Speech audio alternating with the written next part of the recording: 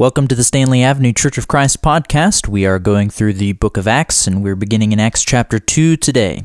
Acts chapter 2, starting in verse 1. I'm going to read that passage, then we'll make some comments from it, reading from the NIV. When the day of Pentecost came, they were all together in one place. Suddenly a loud sound like the blowing of a violent wind came from the heaven and filled the whole house where they were sitting. They saw what seemed to be tongues of fire that separated and came to rest on each of them. And all of them were filled with the Holy Spirit and began to speak in other tongues as the Spirit enabled them. Now they were staying in Jerusalem, God-fearing Jews from every nation under heaven. When they heard the sound, a crowd came together in bewilderment because each one heard his own language being spoken. Utterly amazed, they were asking, "Aren't these all who are speaking Galileans? How is it that they are speaking to each of us in our native languages? Parthians and Medes, Elamites, residents of Mesopotamia, Judea and Cappadocia, Pontus and Asia, Phrygia and Pamphylia, Egypt and parts of Libya near Cyrene, visitors from Rome, both Jews and converts to Judaism, Cretans and Arabs, we all hear them declaring the wonders of God in our own languages." Amazed and perplexed, they asked one another, "What does this mean?" Some, however, made fun of them, saying, "Well, they have too much wine to drink." Now Peter stood up with the 11. He raised his voice and addressed the crowd. "Fellow Jews, and all of you who live in Jerusalem, let me explain this to you. Listen carefully to what I have to say. These people are not drunk, as you supposed. It's only 9 a.m. No, this is what's spoken through the prophet Joel. In the last days, God says, I will pour out my Spirit on all people. Your sons and your daughters will prophesy. Your young men will see visions. Your old men will dream dreams. Even on my servants, both men and women, I will pour out my Spirit in those days, and they will prophesy. I will show wonders in the heavens above and signs on the earth below, blood and fire and billows of smoke. The sun will be turned to darkness, the moon into blood before the great and coming day of the glorious day of the Lord. And everyone who calls on the name of the Lord will be saved. Fellow Israelites, listen to this. Jesus of Nazareth was a man accredited by God to you by miracles and wonders and signs which God did among you through him, as you yourselves know. This man was handed over to you by God's deliberate plan and foreknowledge, and you, with the help of wicked men, put him to death by nailing him to the cross. But God raised him from the dead, freeing him from the agony of death because it was impossible for death to keep its hold on him. David said about him, I saw the Lord always before me because his right hand, and I will not be shaken. Therefore my heart is glad, my tongue rejoices, my body will rest in hope, because you will not abandon me to the realm of the dead, and you will not let your Holy One see decay. And you have made known to me the paths of life. You will fill me with joy in your presence. Fellow Israelites, I can tell you confidently that the patriarch David died and is buried. His tomb is here to this day. But he was a prophet, and he knew that God had promised him an oath that he would place one of his descendants on the throne.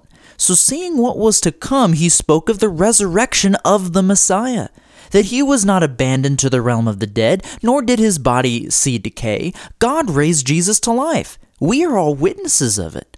Exalted to the right hand of God, he has received from the Father the promised Holy Spirit, and has poured out what you see and hear.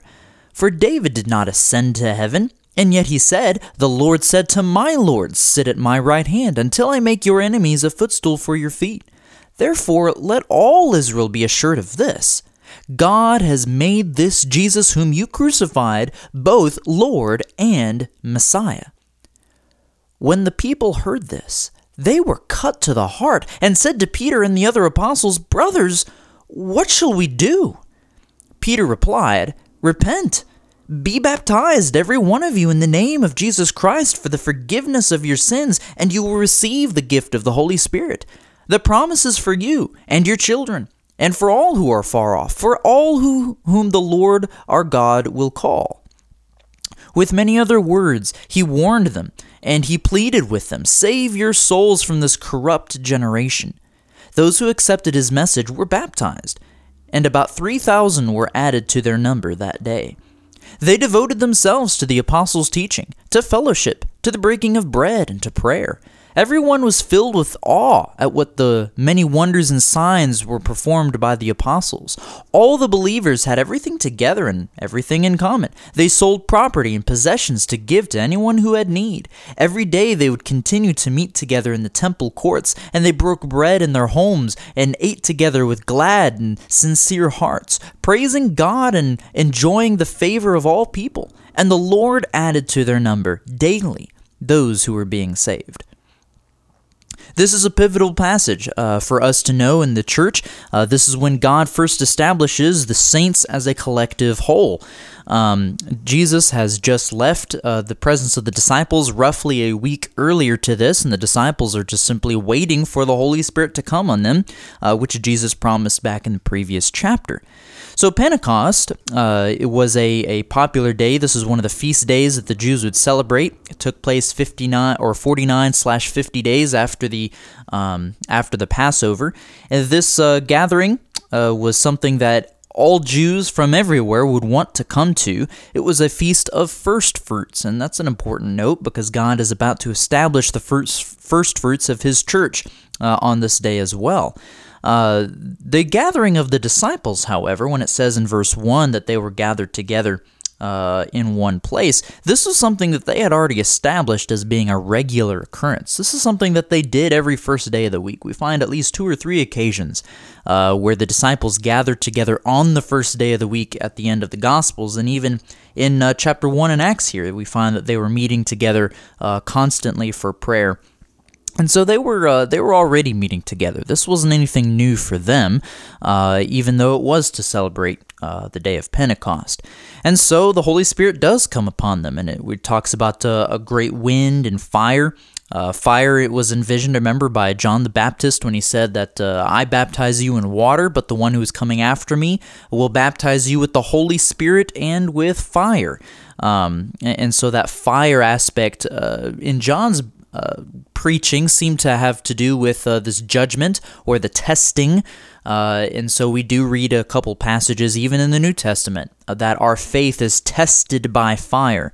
And so in a sense, the Holy Spirit is kind of testing each of us in each of our hearts whenever He appears, and we either accept or reject Him. So in this case, the apostles accepted Him. They had already given themselves over to the work of the Lord, and so the Holy Spirit is able to use them, and He speaks, or He uses them to speak in tongues. So in verse 4, they're speaking in tongues, and this is a sign of power and authority. This draws people together. They're wondering about what all this means. At the end of the chapter, remember that they felt the sense of awe because of the wonders that were taking place through the apostles. When they saw these men, they could tell they were uneducated. They were from a region of the country of Palestine that you didn't expect to have highly educated men. Of course, anybody that knew these men probably knew they couldn't speak in all these languages. Now, it was generally accepted that you could speak in, say, perhaps Greek or Hebrew or Latin, several dialects. We find that common through the book of Acts. But notice the list of the dialects that are described in the native languages that we have here described in verses 5 on down even through verse 11. And this is an interesting point to make, that this is a sign not only of power and authority from God, this is a sign of fulfillment. The speaking in tongues is rather unique to this New Testament period time, to this introduction of the church. We don't find this type of thing happening really anywhere else in the Bible. And it's a sign, I believe, of fulfillment going all the way back to Genesis 11 and 12. You remember all the way back in Genesis 11 when the people of the earth kind of joined hands together and united to build a tower for themselves that reached into heavens. And of course, God thwarted their plans, but remember how He did it. He confused their languages, and He split them up into countries based on the languages that He then gave them. And so they would group off, and they separated to populate the earth. And that was what God had originally intended for them. And then the contrast in Genesis 12, where it says that Abraham, or Abram, was a man that God came and blessed Abram, and He said, I will grant you a great name, and through you all the families of the earth will be blessed. So God separates all the people of the earth in chapter Genesis 11, and then He promises to unite all people of the earth in chapter 12 through Abraham's seed. And that is what this passage, I believe, is fulfilling. All the people of all these nations are coming together. They are all Jews, but they represent all the different tongues of the earth, and they're gathering together and they're all hearing the gospel in their own language. And so now they are being united. And what's interesting is at the end of the chapter, they're all gathering together, having all things in common together, even though they come from different cultures, different backgrounds, different tongues. They're able to unite through what the Holy Spirit offers through Jesus and the gospel. So the signs of tongues and speaking in tongues is not an arbitrary miracle. This is something that was directly related to fulfilling the prophecies of the Old Testament and initiating the times of fulfillment in under the Messiah. So the Holy Spirit himself, you find, is providing this opportunity. He's the one who comes and provides the great and violent wind that catches everybody's attention and draws them together. The Holy Spirit is the one who gives them the power, enables them to speak in these tongues, and so he's the one opening the doors to allow all these things to happen. It's not really up to the disciples and the apostles to force when and how people listen to the gospel. They just take advantage of whatever opportunities God sets before them, and that's the way he begins the church here. All right, so Peter's message, as he begins to stand up and speak, he starts explaining why all these things come to pass. In verse 16 through 21, he quotes from Joel chapter 2, verses 28 through 32. And this passage in Joel is about the restoration of Israel. Joel is anticipating the time in which God will restore Israel back to its glorious state, and really it includes the way in which all men will come to God. And this passage that Peter himself quotes mentions that. This is all flesh in verse 17.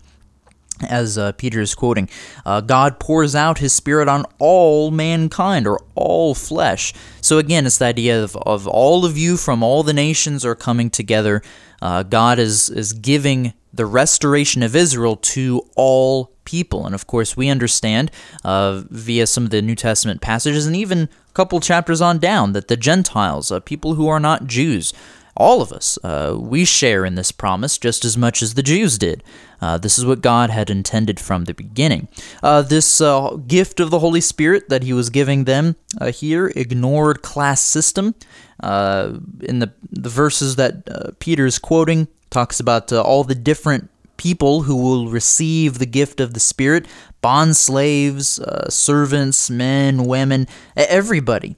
Everybody's receiving this gift. God ignores our class systems. It doesn't matter what your background is or what hierarchy you're a part of with your political status or family status. Everybody is basically coming to the Lord on the same terms through what the Holy Spirit is offering us. Peter also quotes some apocalyptic language when Joel starts describing things like blood and fire and vapor and smoke in verse 19 and 20. The sun will be turned to darkness, the moon into blood. This is apocalyptic language. It's kind of this over-exaggeration, and this was a common literary technique. It wasn't anything unheard of at all. And really, the apocalyptic language was paired with a transition of a new era. So every time you read language like this, the sun being darkened, moon into blood, things like that, you're talking about a transition to a new era. And that's what Joel is anticipating, a restoration of Israel, a new era in which God and the Holy Spirit will live with his people.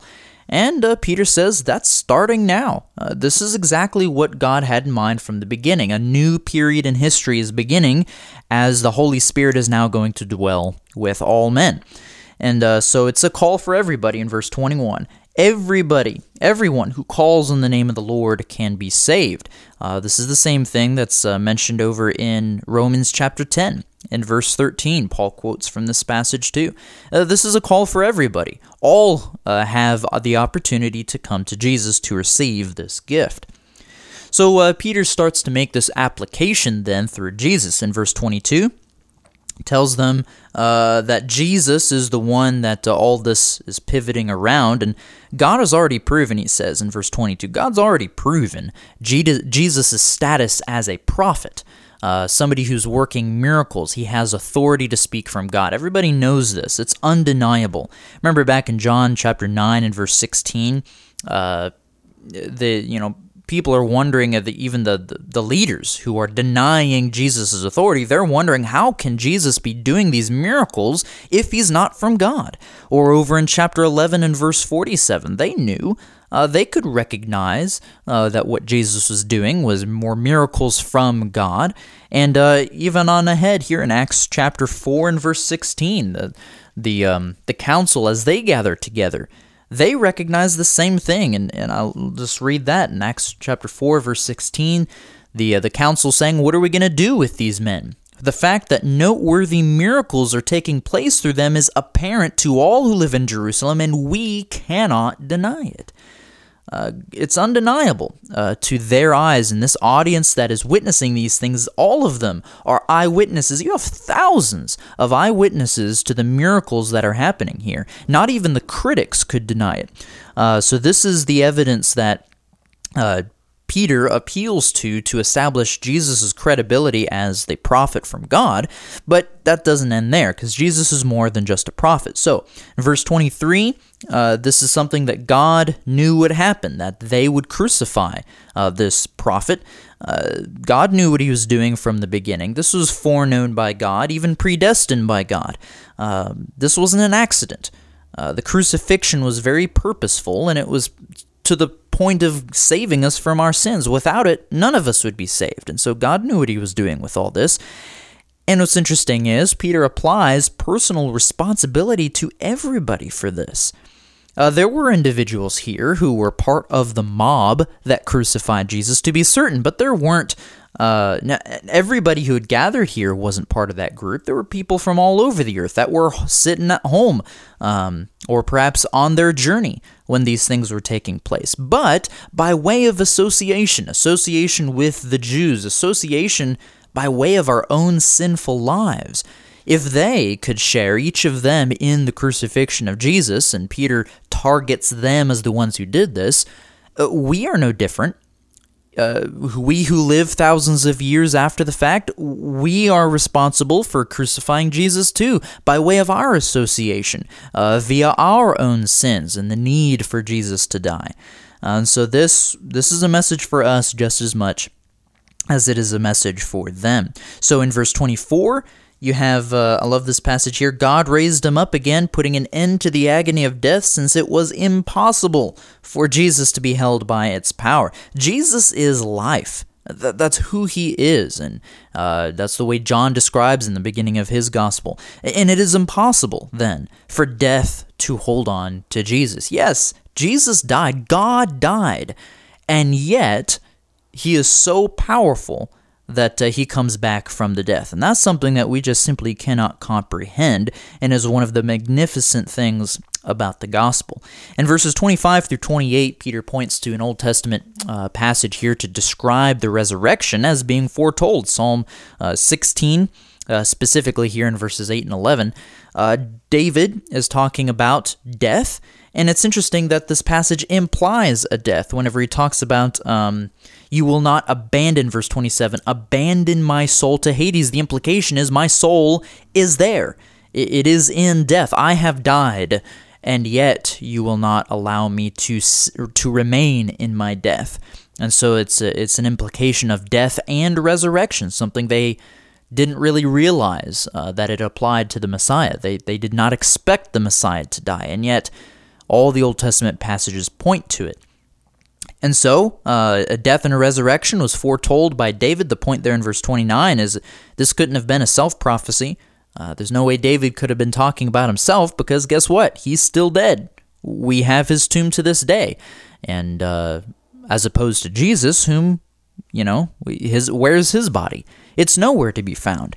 And in verse 32, he gives the evidence of witnesses. It's all of us who are speaking in tongues, who are doing miracles, by way proving that we are speaking a message from God from deity are telling you, we saw Jesus alive again. And we do know that from other passages there were more than just these apostles that witnessed Jesus alive, but they're all attesting to it. And then in verse 33 through 36, this is the important part. Once Jesus was raised from the dead, he ascended and now sits on the throne. This is what makes him the Messiah, the Christ, the one whom they have been anticipating, the Son of David, that everybody's been waiting for.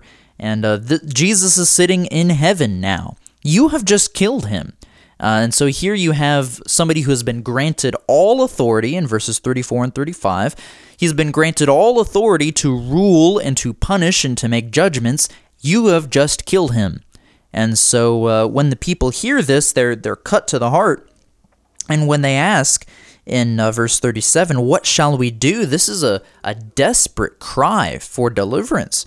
They are responsible for have crucified the Lord's Messiah, who is now sitting in heaven waiting to squash them. And so they ask, what are we going to do about this? And turns out that the same one who is sitting ruler of judgment over us is also the one who died for the purpose of saving us from our sins.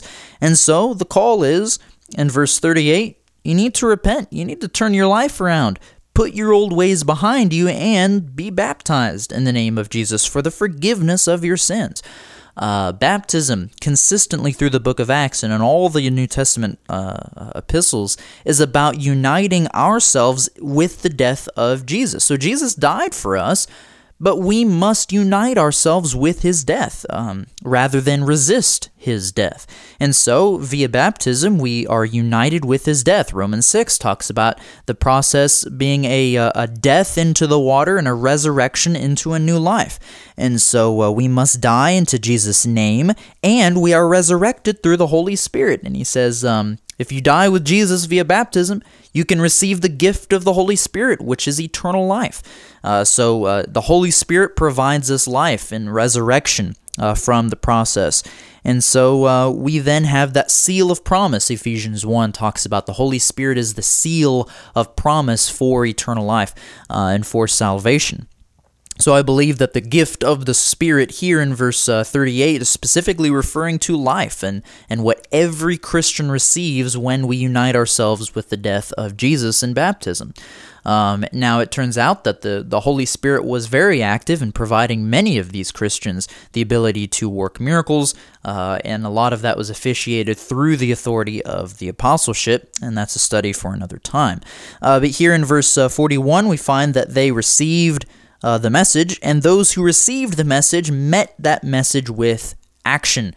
Those who were described as receiving it were baptized. And so the question for us is, how are we responding to the message? If we claim to receive the message of the gospel, are we giving ourselves to the death of Jesus? Have we been united into his name, into the name of the Father, the Son, and the Holy Spirit via baptism? And that's what Jesus preached at the end of the Gospels, the end of Matthew, and the end of Mark. And so if we want to claim the message of Jesus and the gospel, we need to act like they acted. They met that reception with action, and so we must as well. And now then, through the rest of the chapter, verses 42 through 47, we read the description of the church. Now that it has just been formed, thousands of saints have now been introduced into God's new kingdom in this new era. And so now, what are they going to do? In verse 42, I think is important for us to study. They devoted themselves. In other words, they made sure that they were going to keep these things in high value, and they were going to continually do these things. And those four things are: devote themselves to the apostles' teaching, which represents God's authority, because that's where they can find access to what Jesus wants them to do. They dedicate themselves to the fellowship, which is their relationships with one another. When we have been united to Jesus, we are united with each other. And so these people from all backgrounds are dedicating themselves, devoting themselves constantly to forming a relationship with other people whom they might not otherwise get along with. Thirdly, they're dedicating themselves to the breaking of bread, which I believe is referring to the Lord's Supper, and that's a consistent terminology to refer to the thing that Jesus had established back at the end of the Gospels before his death to remember his death by. And then they're dedicating themselves to prayer, which is their relationship with God. If you have just formed a relationship, reuniting with your God and Savior, prayer should be an automatic built-in response system. It's something that the church needs to continually devote itself to. So if we are going to be a church like this church was, one that was established by the Holy Spirit, one that was approved by God, we need to dedicate ourselves to the apostles' teaching, to the writings and God's authority. We need to be devoting ourselves to fellowship, with forming bonds and relationships with God's people. Doesn't matter what their background is or whether you would normally get along with them or not. We need to devote ourselves to the breaking of bread, which is remembering and honoring Jesus' death and resurrection in our lives. And we need to dedicate ourselves to prayer, forming and encouraging that relationship that we must have with God. Verses 44 then and 45, or really 43 through 45, talks about the unity that they had and the care and the love that they had for one another. Here we had members of the church now that came from thousands of miles away, and rather than returning home, they wanted to stay with their brethren. And because of that, you had this influx in population in Jerusalem that was unsustainable. So, to meet the need, they shared and had all things in common. In verse 46, we kind of find a deconstruction of verse 42, where starting with they gather together with one mind in the temple, and that, of course, is referring to prayer. You see over in chapter 3, verse 1, that Peter and John were going up to the temple, the hour of prayer. So they were gathering with one another for the purpose of prayer.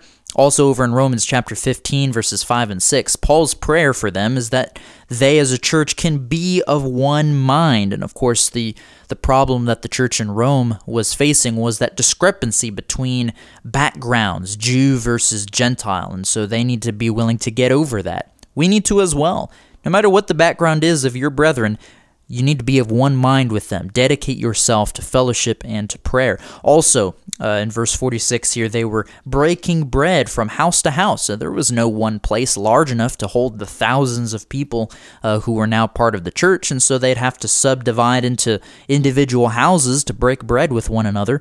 By the way, also remember over in Luke chapter 24, verses 30 and 31, that Jesus met with some of the disciples the very day of his resurrection to break bread with them, and their eyes didn't recognize him until he broke the bread with them. And then in verse 35, Luke 24, verse 35, says specifically that they were able to recognize Jesus through the breaking of bread. And that was what Jesus had anticipated even before his death. And then, which is separate, this is important, in verse 46, separate from the breaking of bread, they were eating meals together. The breaking of bread is not the same thing as eating your normal meal, and Paul makes that distinction over in 1 Corinthians 11. We gather together as a church for the purpose of breaking bread, honoring the Lord's death and resurrection through that process, but then eating our meals together is something different from gathering together as a church, and is something that the saints devoted themselves to continually on a daily basis. They just met together, they had fellowship, they had honest love together, we're told, gladness and sincerity of heart, or simplicity of heart. They had this unified honesty for one another, and care and concern to want to be with one another. This really is a great goal for every church. If we're going to be like the churches that God and the Holy Spirit established, we need to also devote ourselves to these things. And the end result in verse 47, they were praising God. They had favor with all the people. They were welcomed by all people. They were not people who were repugnant. They were not people who pushed other people away. They were a welcoming sort, and everybody realized that these were good, honest people. Good work was taking place through them, and true love. And everybody recognized this, whether or not they were in or out of the church. And God saw to their increase, and it says that God was adding to their number those who are being saved. This is something God's work is for, and so we do the best we can, certainly, to be God's utensils, but in the end, we are not the ones with the power or even the authority to add to the church. God causes the increase because their number was defined by those whom God saved. The church number and the members of those who are being saved are not defined by our registries and the ones that we put in the name books ourselves. The saints are defined by God, and He is the one who is saving. He is the one who is adding to the church into our number. We need to respect His authority on that, and whomever the Lord saves by His will, we need to accept them as well, no matter their background or who they are. We thank you for listening, and hope you can join us for more studies through the book of Acts, chapter by chapter, and please join us again. Thank you.